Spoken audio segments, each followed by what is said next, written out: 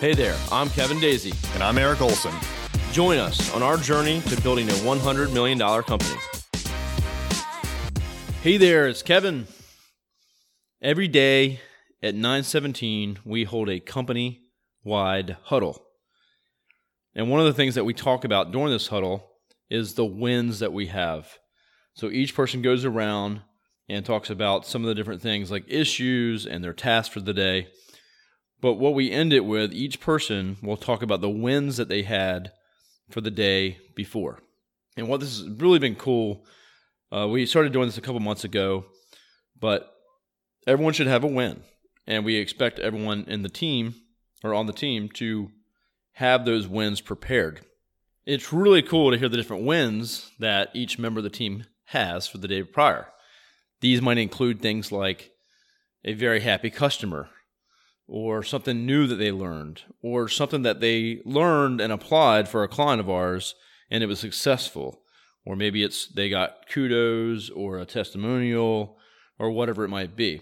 But everyone should have a win, even if you had a really crappy day, right? Bad day, crappy day, nothing's going your way. Well, what was the one win? What was the one thing that you could consider a win in that day?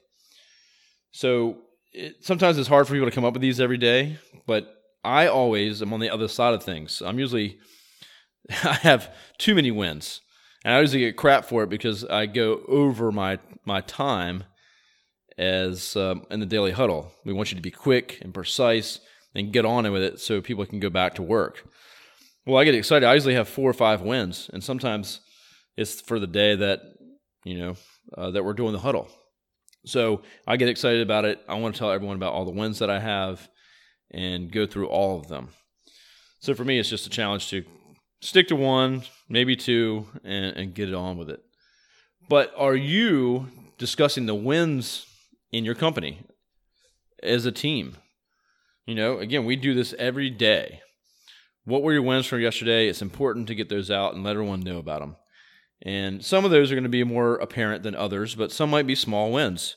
It could be something that they held to themselves. Maybe they got a certificate. Maybe they got a new book. It depends on what it might be. So it's a really great tool for team building, and it's kind of cool to hear people's wins for the weekend, stuff that's not work-related. And it's not always work-related either. So if you're not discussing wins in your team, I suggest doing so. You got to celebrate those wins, big or small. Thank you for listening. Engage with your ideal customers online. We can help you with social media.